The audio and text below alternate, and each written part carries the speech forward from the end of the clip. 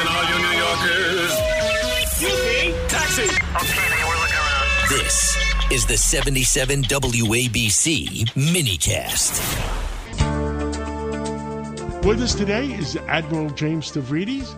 He was Supreme Allied Commander of NATO for 4 years. Also, Vice Chair of Global Affairs for the Carlyle Group and Chairman of the Board of the Trustees of the Rockefeller Foundation. So he makes the money, gives away the money. Admiral, what's going on in the world right now that you're worried about? First, I want to start with just a tragedy, which is a murder of Alexei Navalny.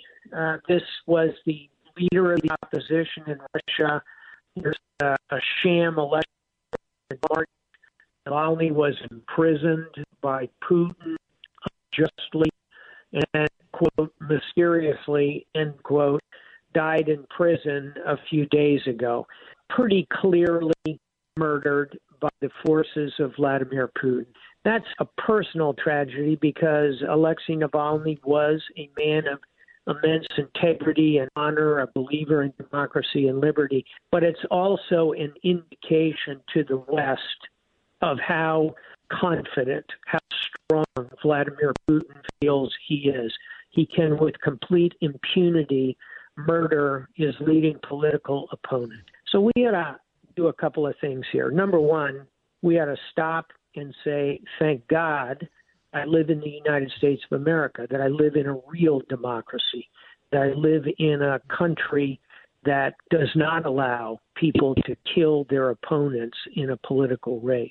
I feel very lucky to be an American and not a Russian. Number two, what Putin has done is very personal. He's gone after, in a very personal way, a leading opponent. I think it's time that our sanctions on Russia, and new sanctions are being announced even as you and I are speaking, these sanctions need to target Putin personally. They need to go after his personal wealth, his ability to, and his friends and his family to travel in the world. He needs to be indicted in a criminal court, an international criminal court. We need to personalize these sanctions. And then third and finally, John, this ought to serve as a wake-up call to our Congress here in the United States, who have been fumbling the ball in terms of allocating $60 billion to the Ukrainians to fight against this monster, Vladimir Putin. We had to recognize Putin for what he is, a killer, someone who has invaded Ukraine, would like to do to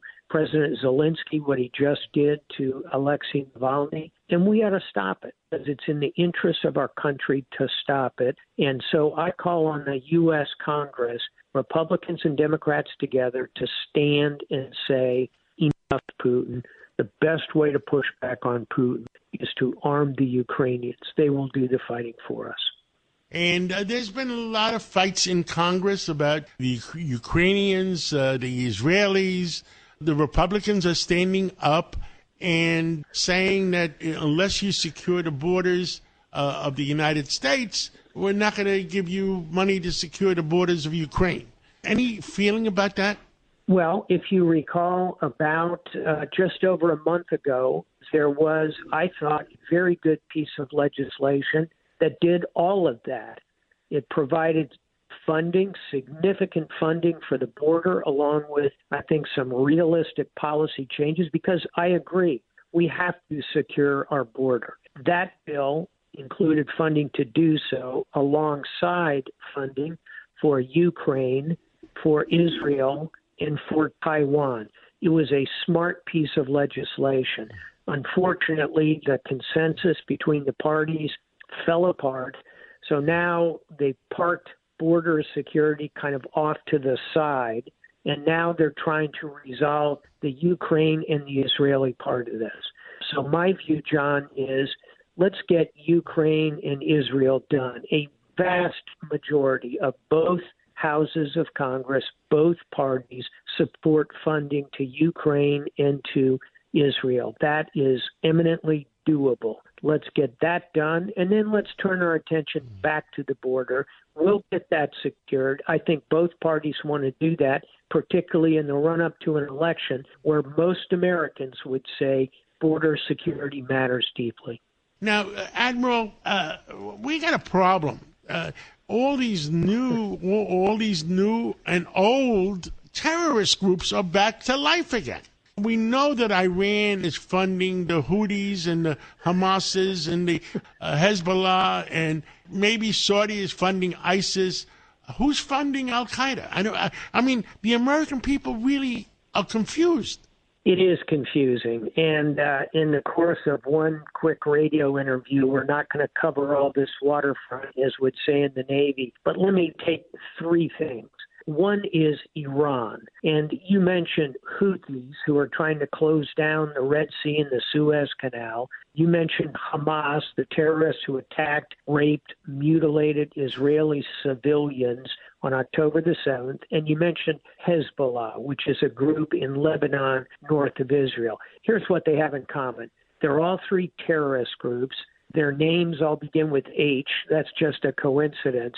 But the big thing they have in common is they're all trained, equipped, organized, funded, and directed by the Islamic Republic of Iran. They are directed by mullahs in Iran. So that's one discrete set of challenges. It's got three heads on it, but the United States, working with a big coalition of allies, partners, and friends, is pushing back on all three of those. You also mentioned Al Qaeda. Al Qaeda is on its back foot. It's still conducting some operations. It has bases here and there, but it is fading in importance, and what funding it gets, it generates on its own through extortion, cyber activity, and various criminal enterprises.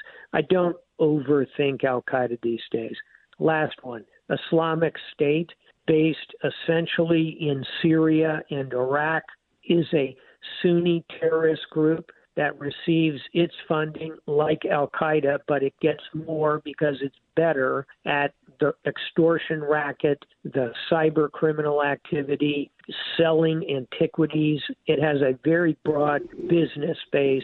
That one is also being addressed by a coalition set of forces in Iraq and Syria itself.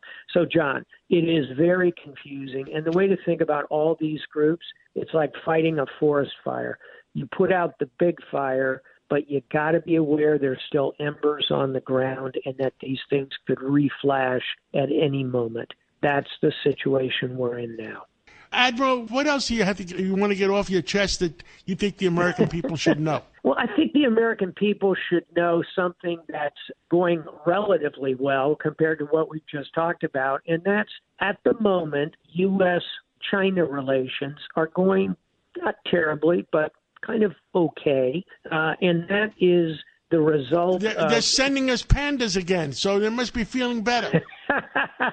Exactly. That's not a bad thing. And we want U.S. and China to work together over time. We're going to have a lot of disagreements with China. China is our principal strategic competitor.